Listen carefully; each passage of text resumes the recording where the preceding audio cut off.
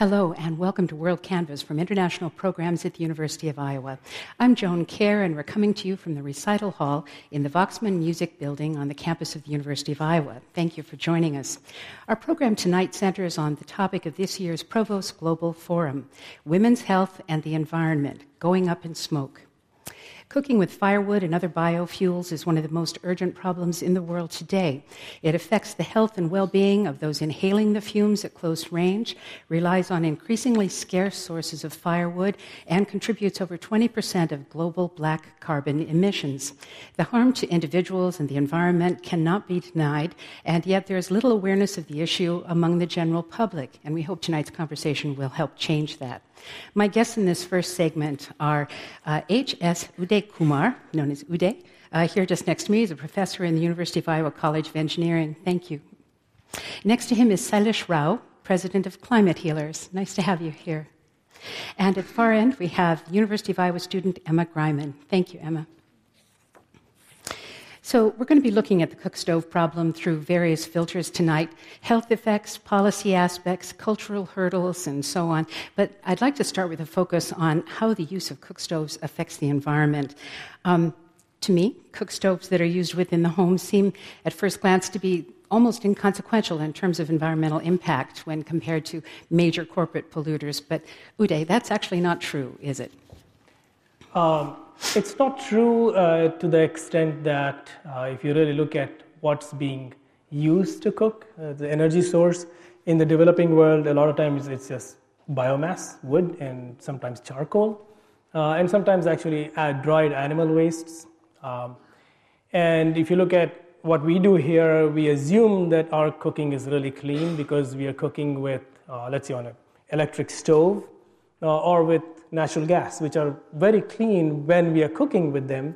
But if you look at what the source of those energies are, typically the electricity that comes to our electric stove is coming from a coal-burning power plant, quite often, or the natural gas that we are burning burns clean while we are cooking with it, but actually in its extraction through the life cycle, there are lots and lots of emissions. So if you look at what the United States is doing now, we have a very abundant natural gas economy, and we think that that's cleaner because we're not burning coal in our power plants, for example, to generate electricity. But when we are extracting the natural gas, there are lots of methane emissions, and methane is a very dangerous greenhouse gas, 30 times more dangerous than carbon dioxide, right? So when you burn coal, you emit carbon dioxide, but when you extract natural gas, you are releasing a lot of methane into the air.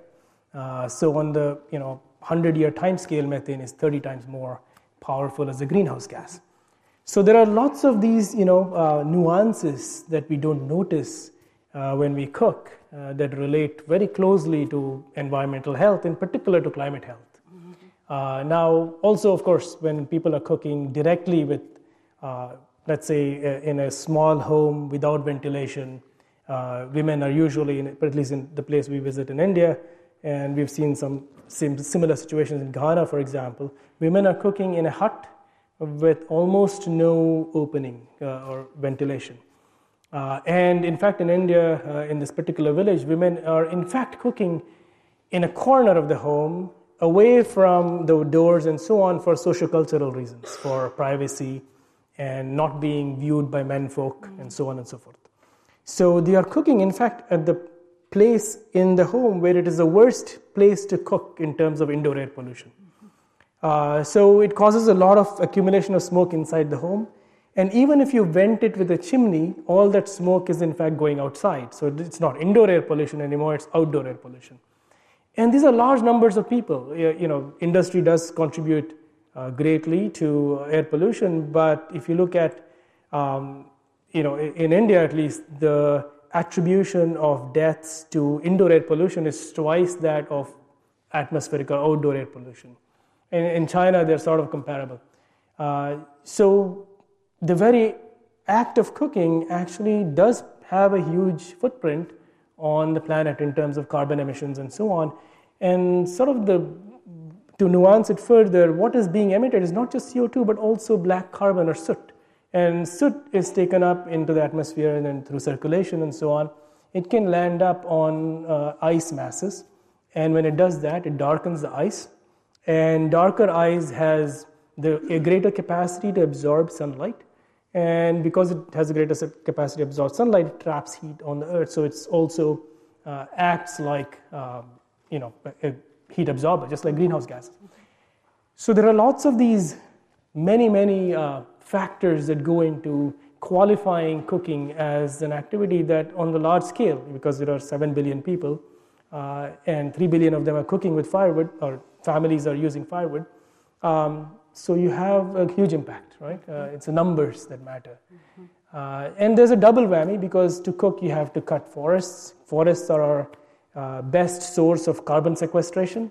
Now you're removing the ability to sequester carbon, and then you're throwing that up in the air. So there is this double whammy thing going on as well. And what happens is the forests dry out. When the forests dry out, they become more susceptible to burning, and that releases carbon in the air as well. And a lot of the carbon is sequestrated in the soil, but if there is no forest, the ability to sequester carbon in the soil also goes away. Right? If you replace a forest with grassland, it has much depleted ability, diminished ability to sequester carbon. So all of these factors add up when you talk about cooking. Well, so a term that people will be learning a lot about if they come to some of the next presentations these next 2 days in the Provost Global Forum, they'll be hearing about the traditional wood-burning cook stove and some improvements on traditional wood-burning cook stoves that have been developed, and there's some effort to get them out into communities where people do cook like this. And I think it would be helpful to everybody here to just understand what a traditional wood-burning cook stove looks like. You've explained the placement, and that's really useful, but what does this thing look like? Well, in the simplest form, it's nothing but a campfire. So, that you cook on, or s'mores on, or whatever. So you place 3 stones, rocks like that, and this is places in Africa, a lot of places we've seen this. And you place 3 rocks, and then on top of that, you place your pot, and you put wood under it, and you cook. And there are other places where people just form this in a more permanent structure into a horseshoe shape. It might be formed with stones or brick, and then some mud is placed on it to take out all the holes and so on, and smoothed out so it kind of looks like a horseshoe. And in that, you place wood, and on top of that, you place a pot. It's the most sort of intuitive way in which you can construct a sort of ad hoc stove where you are, right? I mean, it's essentially a glorified camping fire. And that's the bulk of, you can see this around the world, and you can see it throughout history. In India, we were visiting a museum where they showed excavations from the past, going back 5,000 years. And one of the things that they excavated in that place was basically a very similar horseshoe structure, right? And so it's lasted several thousand years, and it's the same pattern worldwide. And why is it so robust? It's robust because it's the most intuitive way to put a pot on a fire. It's something to support it. So it's an extrapolation of 3 stones and placing a pot. So that's what it is, and it's remained that, and nothing has changed for millennia. And in fact, the current compulsion to change it is not because that is not a good way to cook your food in terms of the mechanics of it. It is just a bad way to cook food in terms of its impact on the environment and on the health of the woman. Otherwise, it's the most natural sort of no-brainer thing to do. Well, thank you for that. And we'll have a chance to talk a little bit more about some of these newer models that might replace the traditional wood-burning cook stove. But let me move down the row to Sailesh Rao. And as I mentioned, you're the president of Climate Healers. Tell us a little bit about your organization. So Climate Healers has been working on climate change for the last 10 years. And the idea there is we want to reverse climate change, not just hold it to 1.5 degrees or 2 degrees centigrade of fever. We want to reverse it. And so we've been looking at how do we go about the understanding the root causes of climate change, and how do we go about reversing it. And so what is your involvement with the whole cook stove issue?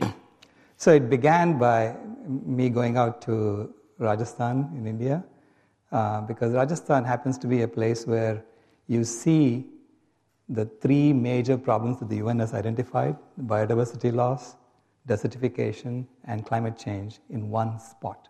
You can go study it in one spot.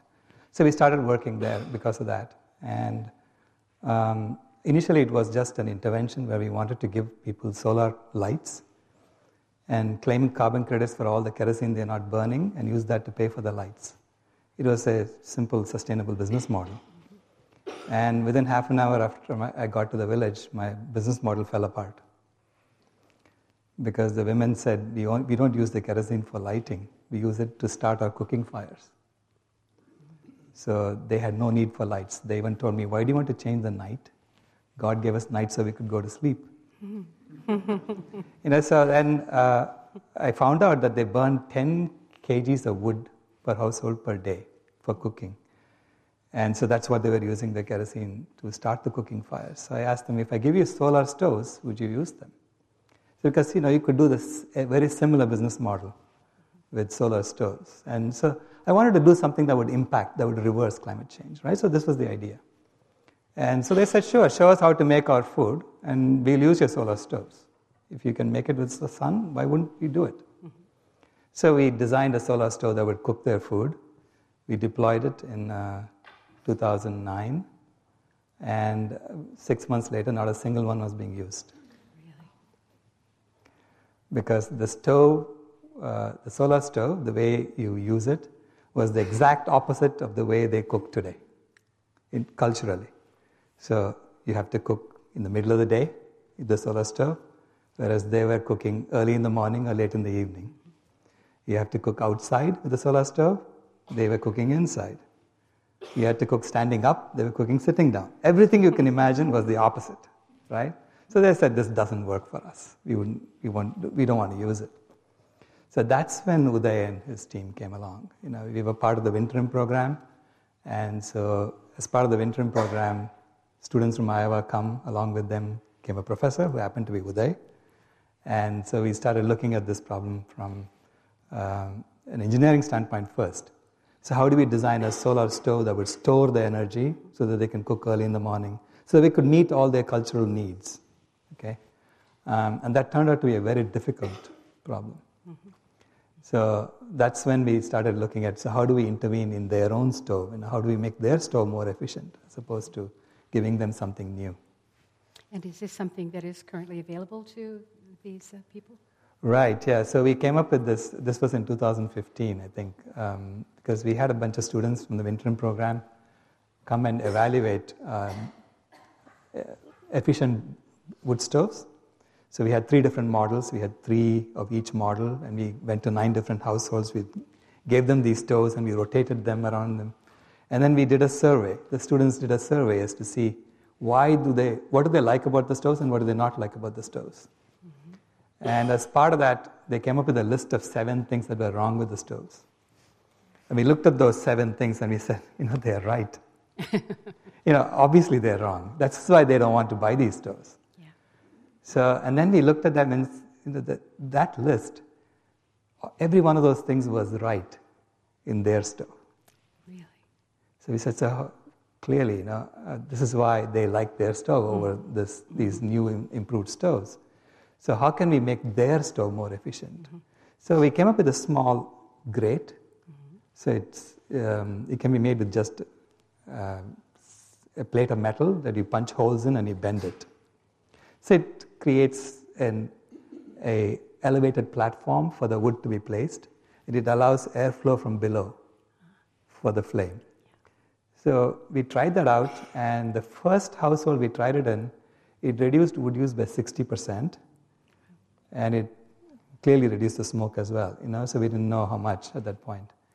And we were shocked. So it cannot be that simple. We have been fighting on this for years, and we had this simple solution that we missed, right?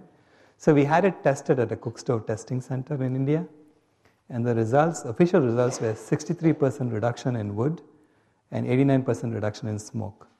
So when I first got that result, I said, we're going to have to deploy this first and try it out. So we deployed 1,000 units in 4 villages. And then I went back about a year later and did a survey to see how many were being used and what do they like and not like about it. Mm-hmm. And so we did that. Actually, Iowa, Kaylee was there when we did the survey. Mm-hmm. So we went to these households, with 80 different households, and interviewed the women.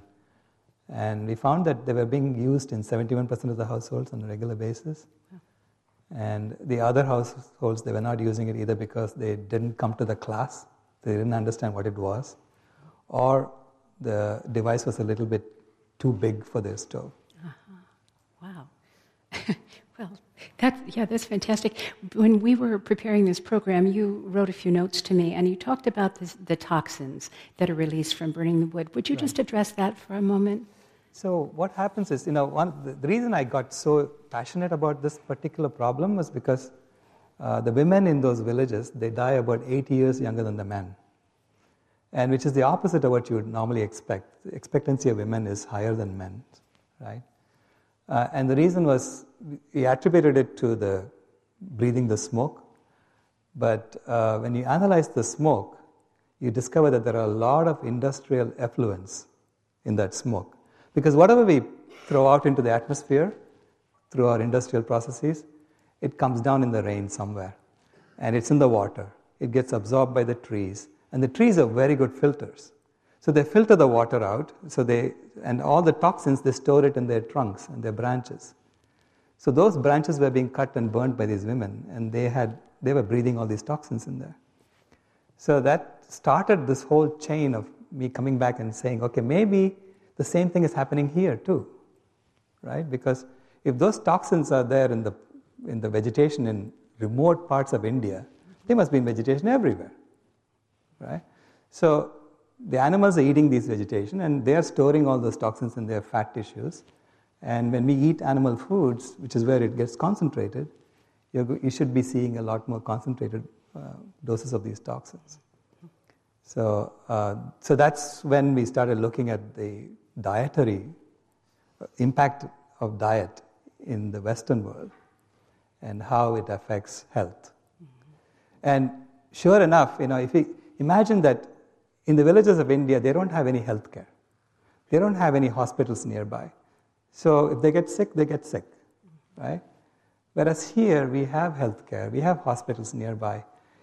Imagine if you took all the hospitals away and you took all the pharmaceuticals away, how much sooner would we be dying?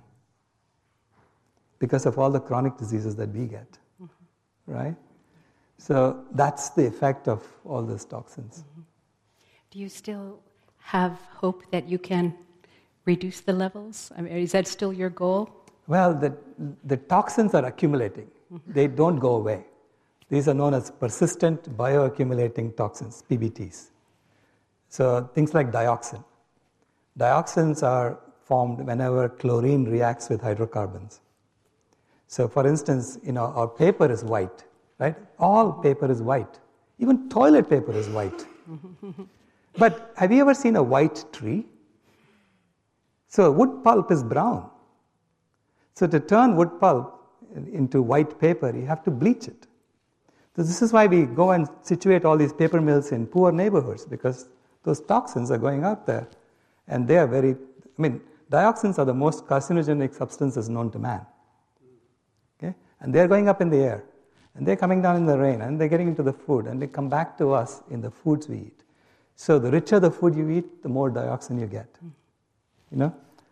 So because animals concentrated in their tissues, and especially concentrated animal foods like cheese has a large dose of dioxins these days, and you cannot escape it. Mm-hmm. Well, thank you. Emma, let's move down the line to you. And you're an undergraduate student here at the University of Iowa, a junior, as I understand? Yes, I'm a biology honors student here. Yeah.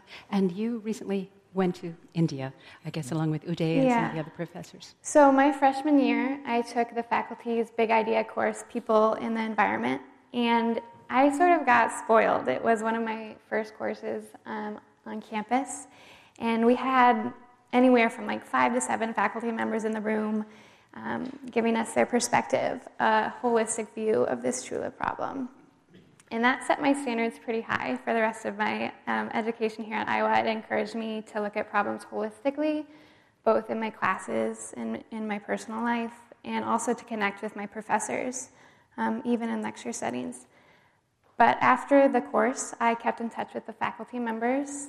They were always really willing to help me talk about how I envisioned my future and give suggestions on what to engage with on campus. And they told me that they had applied for this Fulbright Hayes grant to go to Rajasthan and do more research, learn more about the problem. And I thought it sounded wonderful, not only to go and see this problem firsthand, but also to continue to learn from the faculty and sort of see firsthand how multidisciplinary research worked. Mm-hmm. So how long were you there? We were there for about 4 weeks, so over the winter break in between the 2 semesters. Mm-hmm. And what did you see on the ground? We were exposed to everything. So we flew into Delhi, which is really crowded and sort of sensory overload at first. And then we also went to villages in the Aravallis. And as we drove out there into the villages, I thought I was well prepared. In class, through readings and PowerPoints and pictures and anecdotes, I thought I knew what to expect. Of course, that was foolish. And being in the kitchen with your own feet on the dirt floor and smelling the smoke with your own lungs and seeing the kids running around with runny noses, it brings a proximity to the problem and sort of a passion for it I'm not sure I would have been able to develop otherwise. Mm-hmm. Yeah, and you said that you had thoughts about the way you live here in the U.S. as well. Absolutely. Time after time in India, we were told that these women are not solely responsible for deforestation. It's industry and mining and agriculture. And it felt extremely hypocritical to get on a plane and fly across the world spewing carbon and then travel from city to city in India drinking out of plastic water bottles while telling these women to modify their cooking habits or burn less wood. Here in the United States, I have a stove, an oven, a microwave, a tea kettle, a toaster, all to cook food. So it really made me feel like I needed to address my own lifestyle and look at my own consumption habits. And that felt like the first place I should be addressing change. Mm-hmm. And you told me before the program what you plan to continue to study. Absolutely. So I don't have an exact vision, but I know I want to work at the intersection of health and social justice. And these faculty members have shown me that that's possible, to work in not just one, but many interacting fields and sort of get at issues that really matter to you. Mm-hmm. Yeah. Pretty nice to have students like this here at the university, huh? Our university is full of them. Yes. So fortunate to be here. Yeah. So what are some concluding thoughts about the environmental impact of the cook stoves here?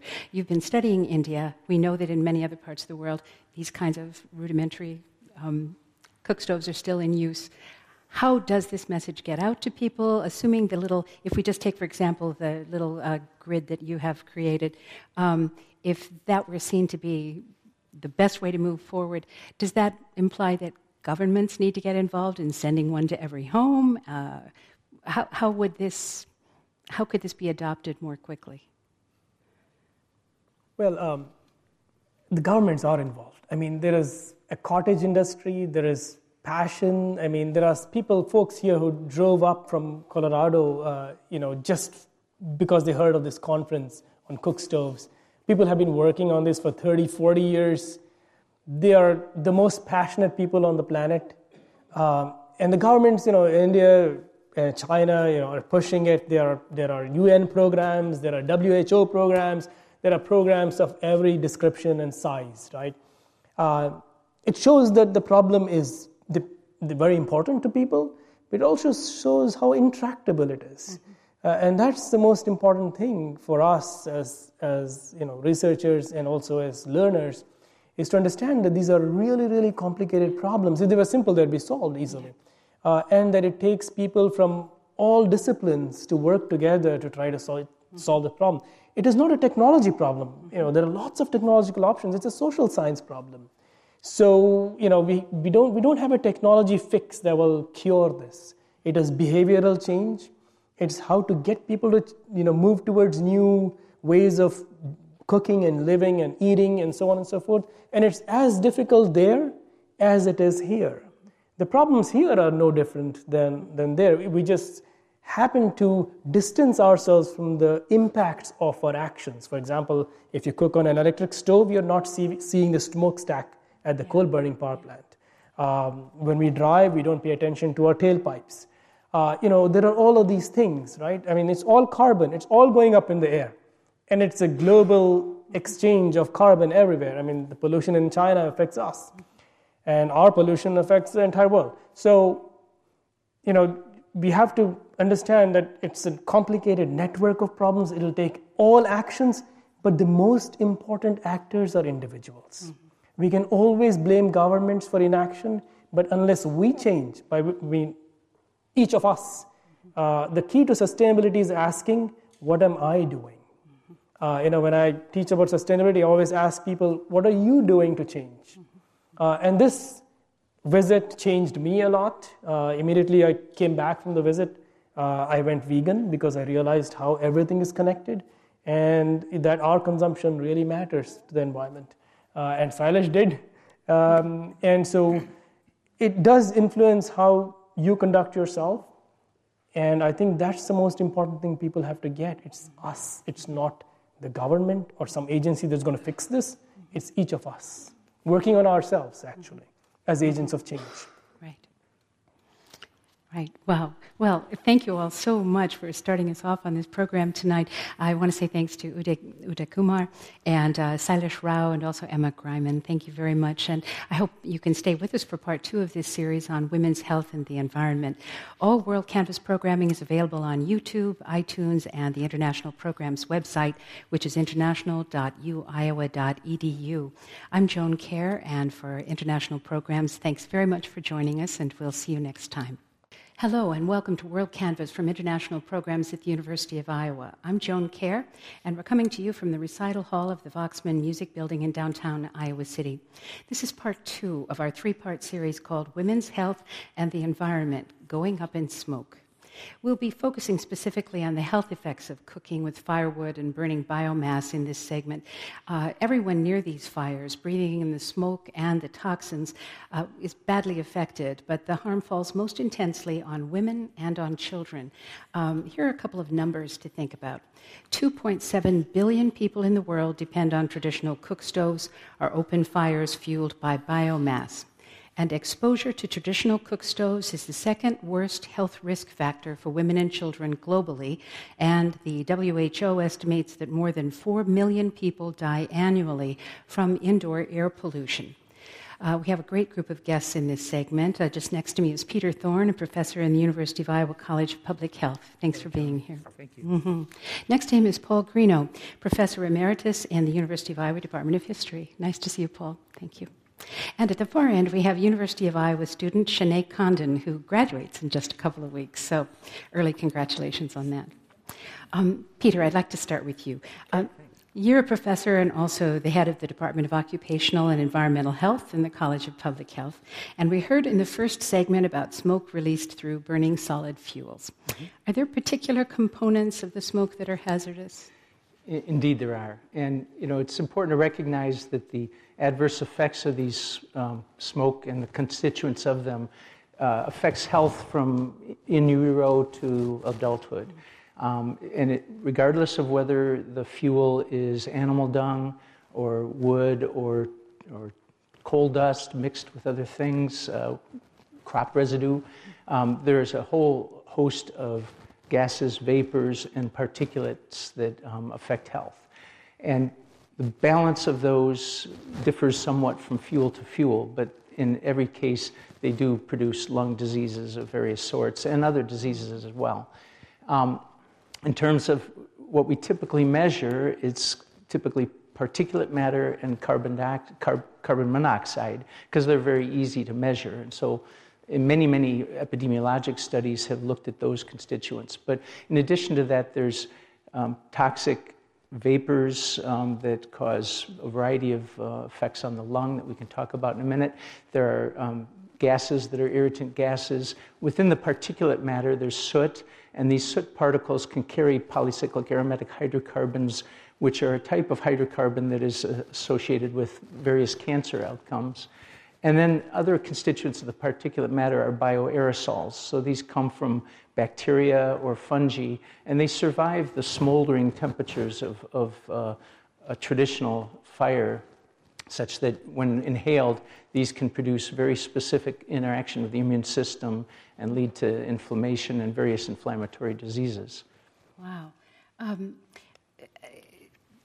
So the women and the children, as we've already learned, tend to be most closest to these fires as food is being cooked. Yes. We know that everybody in the area is going to be affected either with indoor pollution or with the outdoor pollution because of this use of smoke. What are the most serious health consequences that women face? Yes. Well, if we think about those that survive to adulthood, then it's chronic obstructive pulmonary disease, cardiovascular disease.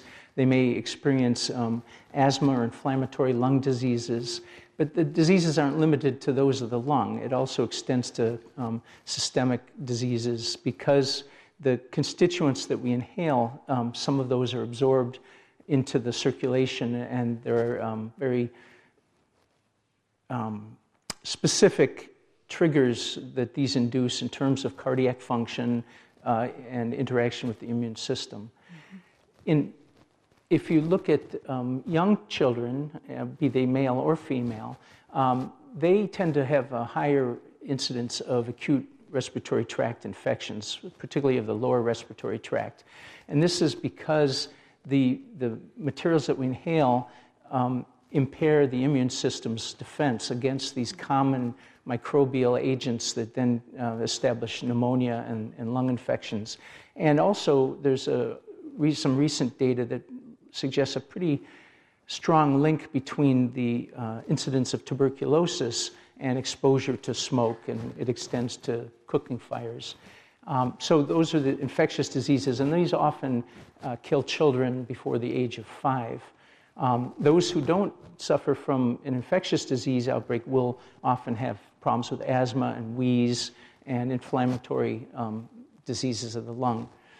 Another attribute that is increasingly being recognized, there's some recent studies that have looked at placentas of women who have been exposed to these cook stove smoke during pregnancy, and a comparable group of women from a similar demographic but who do not have that smoke exposure, and there are observable differences in the placenta, and this translates to stillbirth rates and other problems of pregnancy and conception. There is a quote that was, if you looked at the website for this conference, you may have read this particular sentence I'm going to read to you now. It's quite something.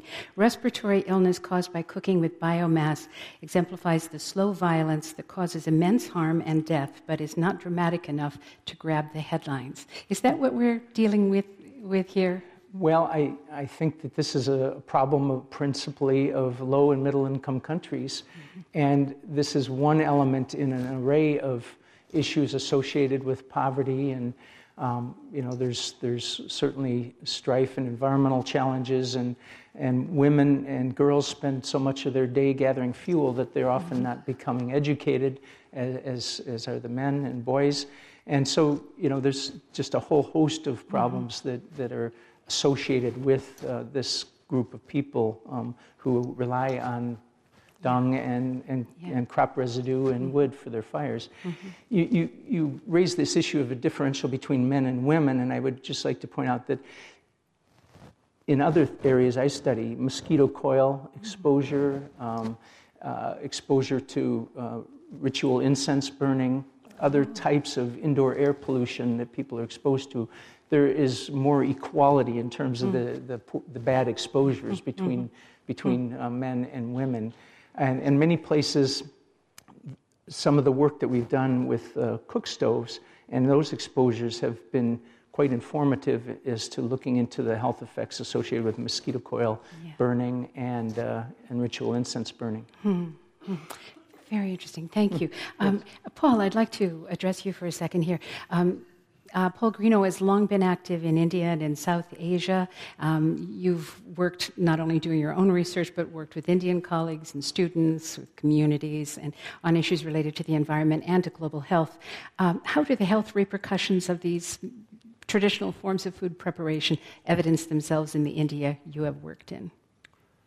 Well, what's very interesting, I'm a historian, right? So I get to take a longer look, and I do cultural and social.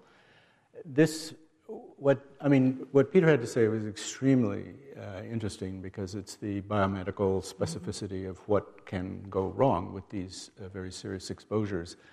But we're being asked to rethink what is a positive and presumably, from the point of view of Indians, from the women and families who live under these circumstances, a very positive portion of life. It's the preparation of food. It's the gathering around prepared food for a meal with the ritual and religious significance, the presence of kinship bonds that manifest themselves in affection. And the interior of people's homes is not a site of disease and terror. It's not perceived to be a site of disease and terror. So this vision, if you look through the lens of smoke exposures, it is terrifying. This series of things that can go wrong, as you say, from infancy to old age. And you've brought us down to the level of particular toxic molecules. And then in your remarks, Peter, you made the jump to communicable disease. This is an enhancer for acquiring tuberculosis. So this suggests that the interior of people's homes on a vast scale, there's 600,000 villages in India, and at least half of them are burning these biomass using these chulha stoves on a daily basis. I can just say as an assertion based on 40 years of going back and forth to India, people do not think that the interior of their homes are torture chambers or bioterror-free scenes. So we're asking, in defining these sets of problems, we're asking Indians to reconsider the shape, the form, and the feeling of their daily lives in the most intimate sense. So this is quite a challenge. This comes as somewhat shocking news. So how do people respond to this kind of awareness, which is provided by the engineers who want to give them new, if not smokeless chulas, at least low smoke chulas, highly efficient cook stoves, and so on and so forth? And we have a very good analogy in our own lives, and that is the slow accumulated response to the news that smoking is dangerous to our health. When I was a child, I'm older than most people in this room, but when I was a child, my dad was a 2-pack-a-day guy. He smoked cigarettes without the pretense of filters, enjoyed them. The first thing in the morning he got up, he had one. It was the last thing he did at night. My mother smoked. I smoked as a young man. Everybody smoked. No one was conscious of the extraordinary, from the epidemiological point of view, the extraordinary danger of smoking. And it was only gradually the hammering of public health messages and the slow awareness that the cancer and other diseases that our relatives, people around us, were getting, that we came to realize that smoking was not a good thing. I think currently something like 12% of the U.S. adult population is smoking, and that's come down from like 70% over a period of 40 years. But that was a long, hard trek to recognize the danger of smoking. People in India do not have this awareness on an immediate basis that cooking dinner, mom making dinner, is a dangerous, threatening thing. So I just want to point that out. In Peter's iteration of all of the problems, he didn't even mention smoking, but of course people smoke in India. They smoke a lot when they can afford it. So people are smoking inside houses where food is being prepared on cook stoves burning biomass. So you get this concatenation of one hazard on top of another hazard on top of another hazard, but it is not perceived as being particularly dangerous. So just culturally, we're looking through what most Indians in rural India would consider the wrong end of the lens. There's nothing wrong with what we're doing, but we're basically bringing a message of bad news to people who are less than ready to receive it. So... Well, where am I going with this? Where I'm going with this is that the health hazard of cooking on cook stoves is in some ways the least acceptable message. It's some of the other problems, the women's labor cost of going 5, 6, 10 kilometers a day to collect wood at a distance. That is understandable. The time invested in maintaining a fire, keeping it at a proper temperature. There's very little control over temperature with these wood-burning stoves and so on. I mean, one can talk about other features of improved cook stoves that would be a more attractive part of the message. The health message is, paradoxically, the least successful message to be delivered. Yeah. Wow. And have you, within your own research, have you gotten involved in this cook stove conversation? Well, over those years that you've been there. Yeah. As Uday pointed out, this is in Sailesh, this was a gradually accumulating. The team has gotten larger and larger, pulling in very smart students, graduate students and undergraduates, because it's just extremely complex trying to understand what is going on. My own research is in communicable disease. I'm a health historian, environmental historian. But I find it extremely interesting and challenging, and we've tried to analyze this problem from various perspectives, which we've picked up and put down. I'll just give you an example. For a while, we thought, well, the way to analyze this problem is a question of technology transfer. That what we have is women who are habituated to a certain way of cooking, and they can be, given the right technology, persuaded to abandon that and take up something else. And we had some models before us, for example, the widespread adoption of cell phones throughout India. I mean, very, very, very poor people manage to have cell phones, and cell phone charges are very, very low in India. So, but I mean, it's not as if rural Indian women are resistant to new technologies. They're not at all. Bicycles, photovoltaic lamps, which are very acceptable. I mean, there are a number of examples. So after talking that around for almost a year in our group, we decided this is the wrong track. We're not really going to make progress if we see this as a question of technology adoption. So we have moved on to the questions of the dynamics of the work life, problems of income and labor, cultural acceptability, messaging that is coming from the central and regional government to the level of individual households. So it turns out to be and all of those problems involve certain kinds of specialty studies. More and more people in our team with more and more perspectives have been drawn in. Wow. So, Shanae, you have gotten involved in this as well. You're a senior this year, and what's your major? I'm triple majoring in global health, gender, women's, and sexuality studies, and Spanish. Very interested in everything. Yeah. And so you went along to India on this recent investigation. Tell us what you saw and what you learned. Some of the most impressive things I saw were the creative and innovative solutions or attempts at solutions that people were coming with, especially under constrained resources. It was really great to be able to talk with faculty members from the University of Iowa, as well as local NGO employees and experts in development and people in related fields. And it was interesting to see how different methodologies and pedagogies came together to holistically examine this problem and look for solutions along with the villagers of Karech and Chitravas.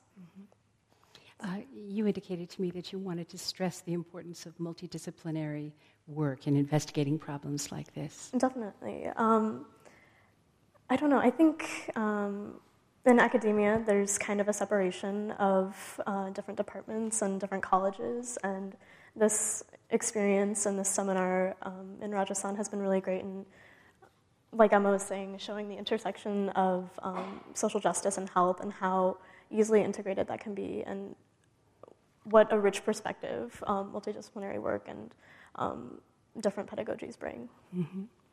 Well, you mentioned that one of your majors is gender and women's sexuality studies. Mm-hmm. We had a little bit of a description from Peter about some of the extreme harm that comes from this kind of environmental experience to women, but that there are other things that affect men perhaps equally strongly. You have a particular perspective about the gendered aspect of this cook stove issue. Yeah, we talk a lot about reproductive labor, especially in the Big Ideas course, and how a lot of that reproductive labor is centered around the chula, and also how women have to perform a lot of that reproductive labor, such as farming, going to collect wood, cooking, childcare, and other things that perhaps aren't domestic work as we think of it, but also how women are particularly affected by smoke inhalation and government developmental efforts. So. Yeah. What do you plan to do after you graduate? I'm really interested in public health. I would like to go to public health school. Remember me, please. But also, okay, sure. But I've also been interested in urban and regional planning lately. So, and how public health and regional planning can intersect. Mm-hmm. Had you visited a country like India before? Had you had a similar sort of experience? I have studied and traveled abroad before, but I have not been to a country like India before, whatever that may mean. Yeah. But it was great. Everything was a learning experience, from crossing the street and not getting hit to going into the villages and seeing how people live with their highs and lows, and seeing how we have similar lives in some way with our consumption and impact on the environment. Mm-hmm. And did you feel quite welcomed by the people you were working with there in the communities? Yeah, more or less. They were very receptive to us. They were very welcoming, and a lot of the NGO workers and our Hindi teacher, Vanita ji, they were really great in making us feel welcome and involved, and they were nice to translate for us, and it was a great experience to see how everyone works together. Yeah. So, Peter, in your work in public health, do you concentrate on a particular kind of, a particular stratum of development? Are you sort of doing... I get involved in a lot of different aspects. On one hand, I have several large studies that look at risk factors for asthma in the U.S. One major area, I'm comparing Hutterite and Amish families and the children. They're agrarian societies that are founder populations, genetically very homogeneous, but they have very different exposures. So it's a natural experiment to look at causation of asthma. But interestingly, some of the exposures are bioaerosol exposures and relate to the more lower and middle income country sort of exposures. I mentioned earlier mosquito coils. Yeah. I've done some laboratory research and chamber studies looking at combustion products of burning those to try and characterize what hazards might be associated with that better. And then my first trip out of the U.S. was to rural Kenya when I was a student, an undergraduate, and that was a life-changing experience for me, and it's really given me an insight on how we live versus how much of the world lives that I've carried throughout my career. Mm-hmm. Mm-hmm. Well, in our first segment, we all heard virtually everyone talk about the importance of making changes in each of our own lives, yes, in order to affect a greater outcome for the world. And I take it you would agree? Oh, absolutely. Yeah. So, Paul, you've retired now from active teaching here at the university, but I know you're still involved in lots of things, including this recent trip to India. What are you pursuing now? I had a 6-month Fulbright award to do a project in environmental history. It didn't actually focus on chulas or issues of pollution at all. It had to do with a fugitive species of bird in urban areas. But if I could just back up for a moment. Yeah. I'm trained as an Indian historian, which means I learned Indian languages and culture and history and politics and so on, and have associated in the university with people who do that. So I'm kind of a regional specialist. And Peter's comments are very interesting because the kind of science he does, using the methods and concepts he does, can be done any place where the problem poses itself. So it can be in Pakistan, it can be in Somalia, it can be in Kenya, like that. So there are differences when we say multidisciplinary approach to these issues. It does matter to me where we are. So if we're talking about India, India is not just a place where there are problems of cook stove inefficiencies and pollution and dangers and so on. India is a country at a particular point in its development and a particular point in its politics. And I want to bring up the politics up here very recently.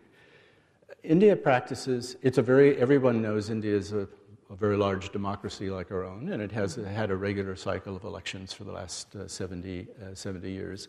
And it is in the midst now of a large political change in which a single political party has risen to power and has become very authoritative in many parts of India. But when it comes time to vote in India, campaigning is very transactional. And what I mean is that politicians in particular constituencies make promises to their constituents about what they're going to deliver. And this can be very real. Bicycles for girls to get to school has been in Tamil Nadu has been a big promise. But a particular political party said, if we are returned to power, we will provide bicycles for all school-age girls to bicycle to school so they can get there safely and so on. One of the recent transactions, this is very important, and it is related to our topic here today, is that in several states of India, the promise now is liquid petroleum gas. That is canisters, gas canisters of the sort that we use for outdoor barbecuing and so on, but which are in urban areas of India are the normal way in which people cook with gas. They have these cylinders of gas. And the party in power has begun rolling out at an extraordinary scale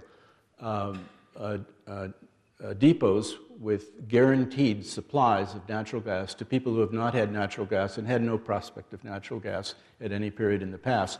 So part of this problem that we're discussing about, it's conceivable that by the time the multidisciplinary analysis from health and women's studies and anthropology and geography and politics and so on completes its analysis, the problem will be partially solved in some regions of India simply by politics to collect votes, providing clean natural gas. Of course, Uday Kumar told us a few moments ago that we disguise the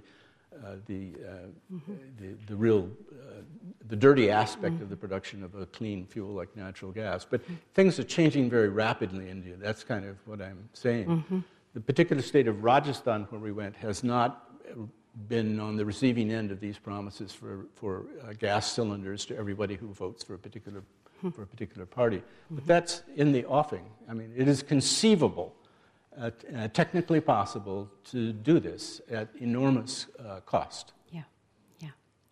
Wow, well, what an interesting conversation. Thank you. Peter Thorne, Paul Greeno, and Sinead Condon. We hope you can stay with us for the third part in this program. I'm Joan Kerr, and thanks for joining us. We'll see you next time. Hello, and welcome to WorldCanvass from International Programs at the University of Iowa. I'm Joan Kerr. We're coming to you from the Recital Hall in the Voxman Music Building, and we're happy to have you join us for part 3 of this series. My guests are Jerry Anthony, Associate Professor in the University of Iowa School of Urban and Regional Planning. Thank you, Jerry, for being here. Next to him is Madhu Sarin, a fellow in the Rights and Resources Initiative and also an associate in the Campaign for Survival and Dignity. Thank you for being here, Madhu. And Kathleen O'Reilly is at the far end. She's an associate professor at Texas A&M in the Department of Geography. Thank you, Kathleen. So, Jerry, it's been an interesting program so far. We've learned so much. New technologies to replace traditional wood-burning cook stoves or provide an insert or whatever have been developed over a long period of time, but they're not always being adopted as swiftly as we might have imagined as they were being developed. What's the hang-up? Yeah, so we've heard from the previous panelists how important this problem is. It's got significant health consequences. It's got significant environmental consequences. These consequences have been there for a very long time. Governments, nonprofit organizations, multilateral, bilateral organizations are not ignorant about these organizations. They've tried to intervene for a very, very long time, starting from, say, 1900s and a more methodical, consistent, strong manner since the 1950s, 1960s, when many of the developing countries became independent. And yet, with very few exceptions, success has been there have been very few successes and far between. What are the hang-ups? Well, many. First, a technology that is promised to be better has to be tangibly better. And in many cases, we have found literature citing by researchers that say that some of the new improved cook stoves were really not that improved. They were supposed to improve, let's say, combustion efficiency by so much. They were supposed to reduce fuel consumption by so much. They were supposed to reduce smoke by so much. They really haven't. Those results haven't really panned out. So that's one. Second, any new technology should be sturdy. It should withstand the rigors of daily cooking without too much of fuss, without too much of care. And that's been a challenge. Many of the technology replacements that have come along have been fragile. They needed attention, and when things got broken, they weren't easy to fix. The woman in the household or the man in the household couldn't do it. They had to take it elsewhere, or they had to just junk that new innovation and wait for something else to happen. This technology has to be affordable. A lot of the technology, a lot of the improved cook stoves that have been promoted are beyond the reach of the average person in the village. So that's a huge challenge. Then the other challenge is sociocultural. As Sailesh explained with the solar cooker intervention, the cooking technology that they were being asked to adopt through the solar cooker required them to cook in the middle of the day when they cooked. You're used to cooking at the beginning of the day or the end of the day. They were asked to cook outside when they were used to cooking inside. They were asked to cook standing up when they were actually used to cooking sitting inside. And then the other thing that in that solar cooker experiment was this: solar cookers, when they heat, they bring up the cooking surface to about 200 or 220 degrees Fahrenheit. But for making bread, which is staple to any culture's diet, you needed about 300 degrees Fahrenheit. So if you can't make bread, then you have a problem. You can't get people to transition away from that. Mm-hmm. So the point of intervention of technology change has to be appropriate. It has to be affordable. It has to come with minimum shift in their existing cultural, in existing cultures. In this case, food habits, and it has to be affordable. Mm-hmm. So that's why it's been a huge change, and that's why I'm actually very excited about this Mewar Angiti, or the new insert that we've developed. Actually, I say we in a very, I shouldn't take too much credit for it. It's actually Uday and his team that has developed this. It holds the promise of really transforming people's lives without requiring them to change their cooking habits much, without requiring them to change when they cook, what they cook, how they cook much. Mm-hmm. Mm-hmm. So this segment, we're hoping to focus a little bit on policy solutions or mm-hmm. policy ideas anyway. I'd like to go to Madhu and Kathleen and then come back to you, Jerry, mm-hmm. if you have some additional thoughts. So Madhu, you are from India and you, I know, travel around the world attending conferences like this and sharing thoughts and experience, but you've had a long history with proposing policies, helping to get legislation passed in India, and then wait to see if it's implemented or not. What can you tell us about possible policy solutions within India that you think hold some promise? See, as far as cook stoves are concerned, I worked for 7 full years, more or less, with village women, trying to, in fact, joining their own effort in improving what they had, and responding to their own priorities. Based on that, in fact, what emerged, what we were able to evolve, I mean, in relation to what's been said before, what I discovered was that actually it is not just a single U-shaped stove, but there's a huge variety of traditional stoves used in different parts of the country. From 3-holed cooking stoves in the colder hill areas to 2-holed ones and over the years, women have been making efforts to improve themselves, So what got me involved was finding a woman herself trying to get rid of smoke from her kitchen. So she was trying to do it by making a hole in the wall, and I said, look, it's not going to go out from there. If you're keen, let's work together because we have to send it up. And so that's how it all started. And eventually we developed a methodology of training local village women who would be available, for both building and disseminating the stove, because we recognize it has to be a skilled, intervention, and also to, in fact, convert it into a women-to-women transfer of technology, right? It was really working very, very well. I mean, I'm not a technical person, but certainly in terms of perceptions, the benefits which the women, reported were phenomenal. Smoke was certainly going up through the chimney. Houses were clean. Women had to spend much less time on, mud washing or cleaning their walls. Utensils didn't get dirty to the same extent. The woman was protected from heat while cooking. So it was, her personal comfort, reduction in her labor, smoke removal they perceived as one of the biggest problems. And as I said, the starting point was that.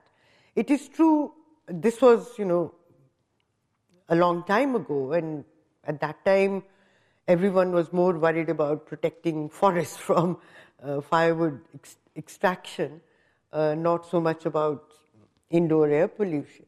But definitely there was a very strong perception that it helps.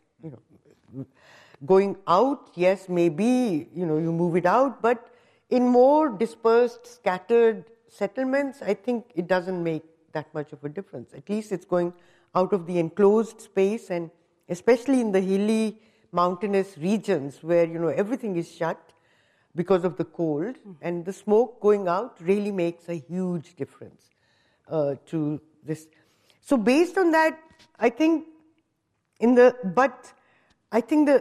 problems encountered at the policy level are that our system could work only where, there was some local support structure to select women interested in taking this up as a vocation, and to initiate, install, get these stoves adopted. I mean, these were not new stoves. These did not change any cooking practices. In fact, they were adapted to their routine. The only thing is that these modified the traditional stove to get the smoke out with the help of a chimney and, some baffles, etc., to improve heat transfer.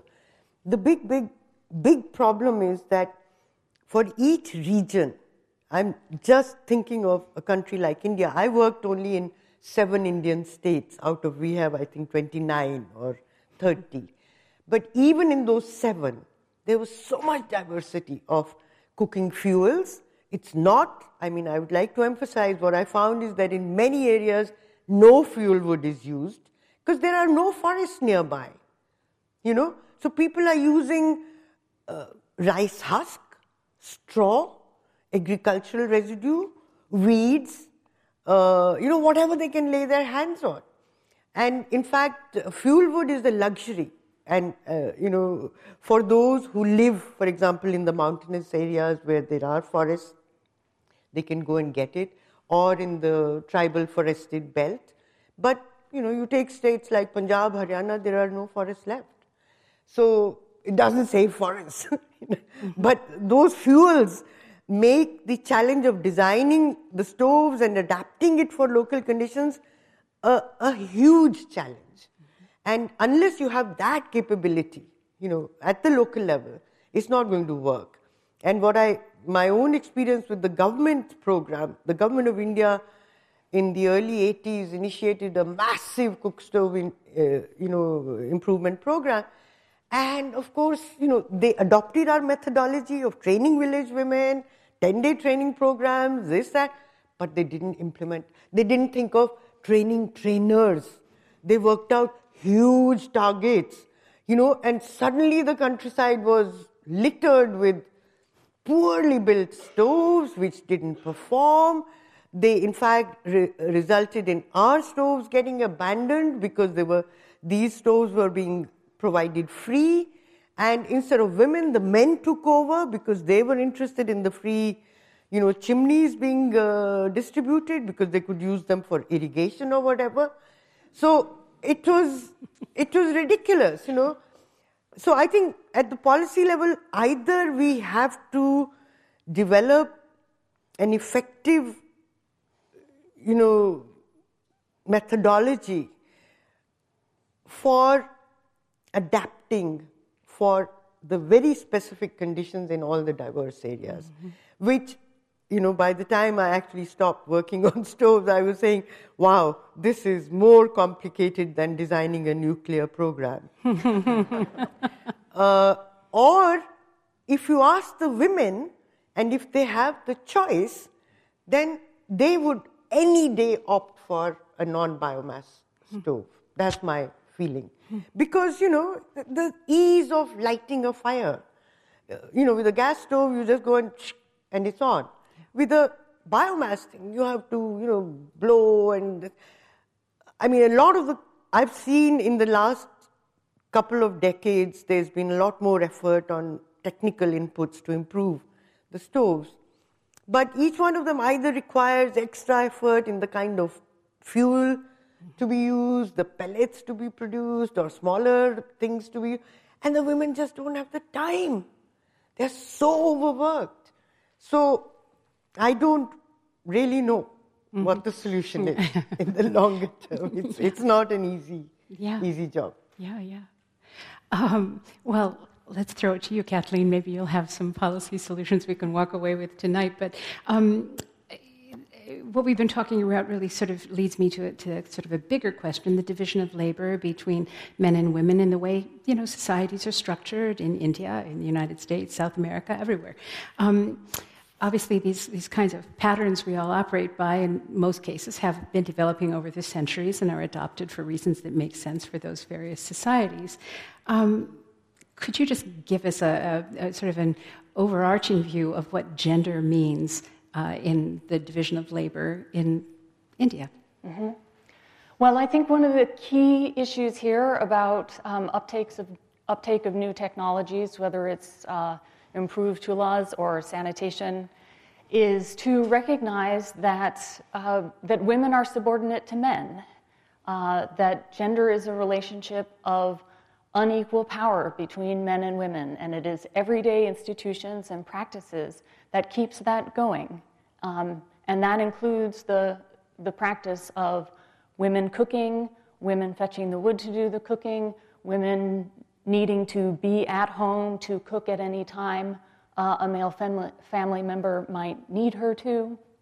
So I would like to see us take a more critical approach to cook stoves by taking a step back and thinking, first and foremost, that cooking is not necessarily women's jobs.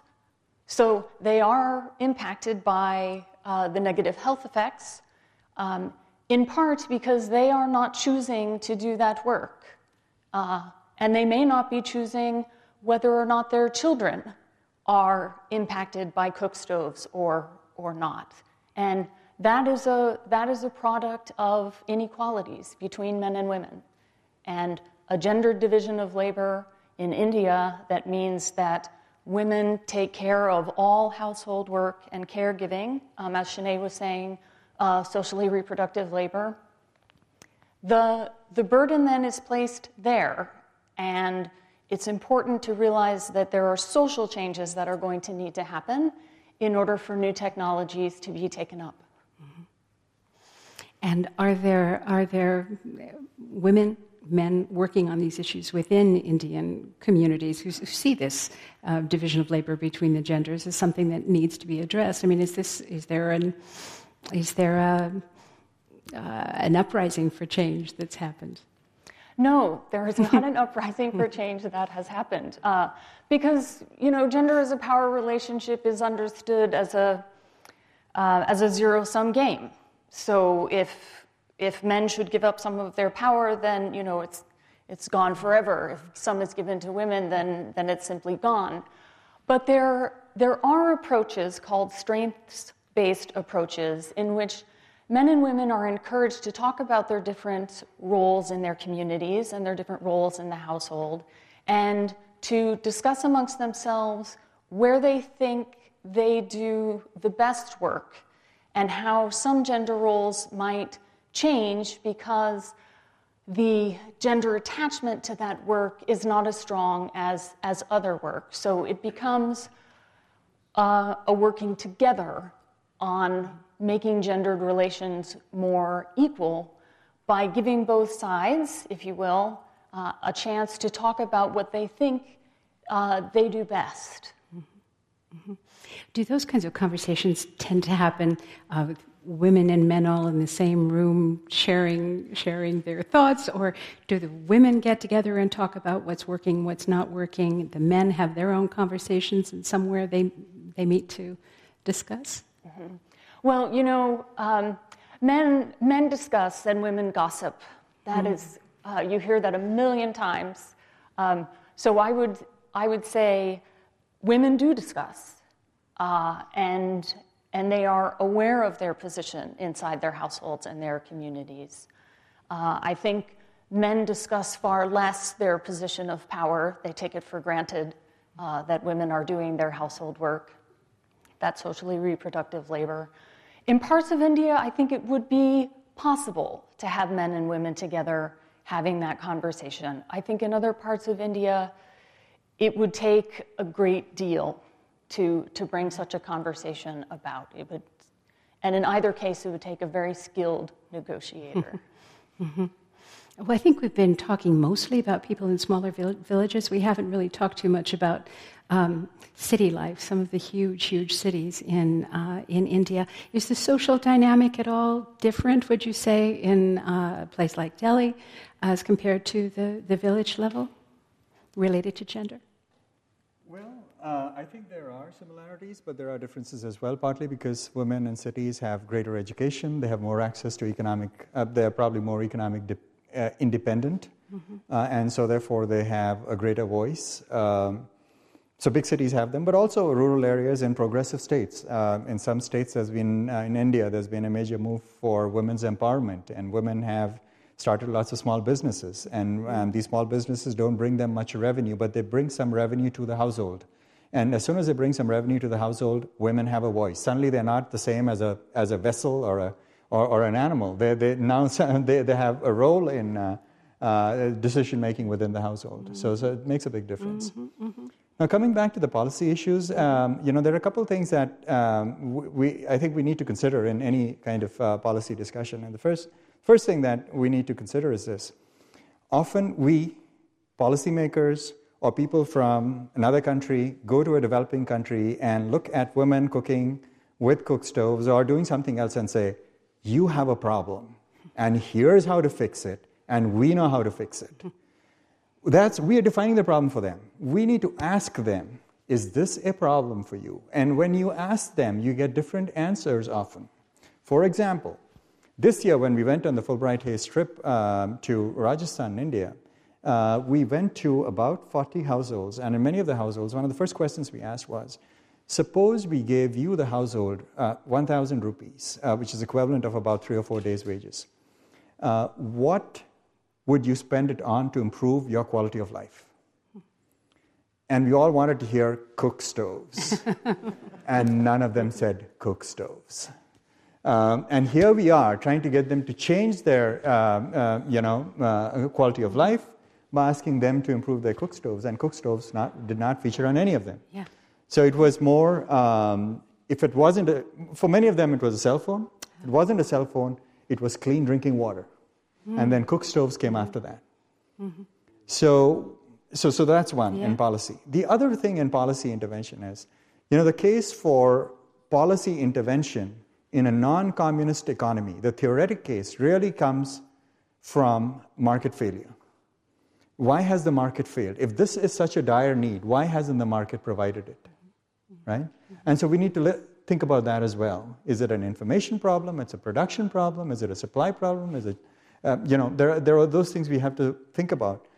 And so till we resolve those issues, till we involve the community in defining the problem and take the community's input in creating a solution for the problem, or thinking of options for the problem, any intervention would be very, very short-lived. It won't be really sustainable.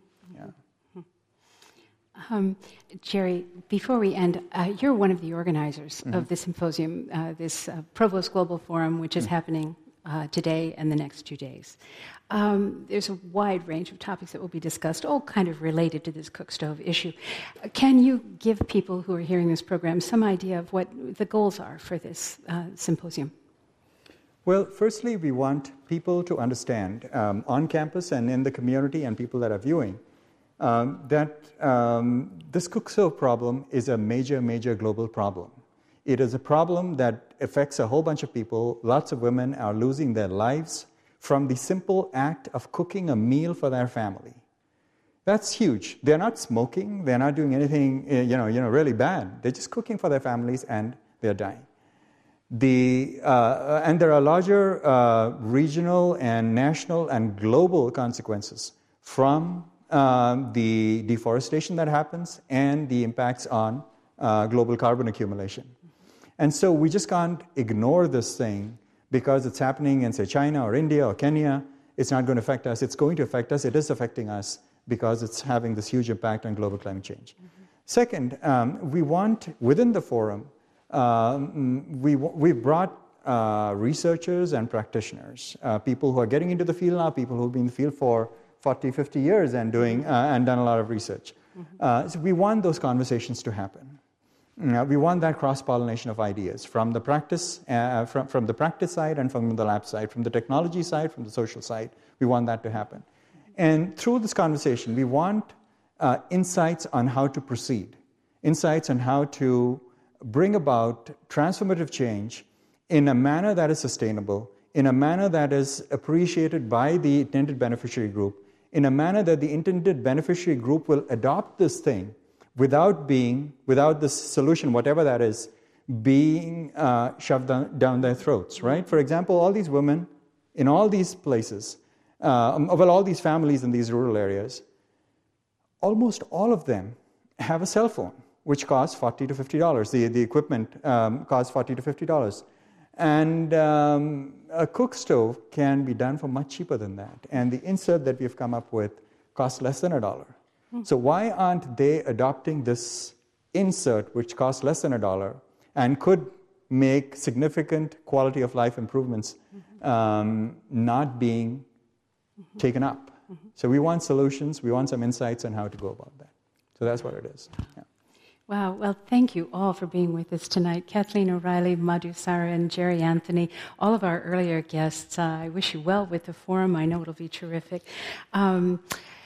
This is WorldCanvass from International Programs at the University of Iowa, and we thank you all for joining us both here in the room and for watching on the video or listening to the audio recordings. This is the last WorldCanvass for this season. We'll start up again in September, and I hope you can join us for some of those programs.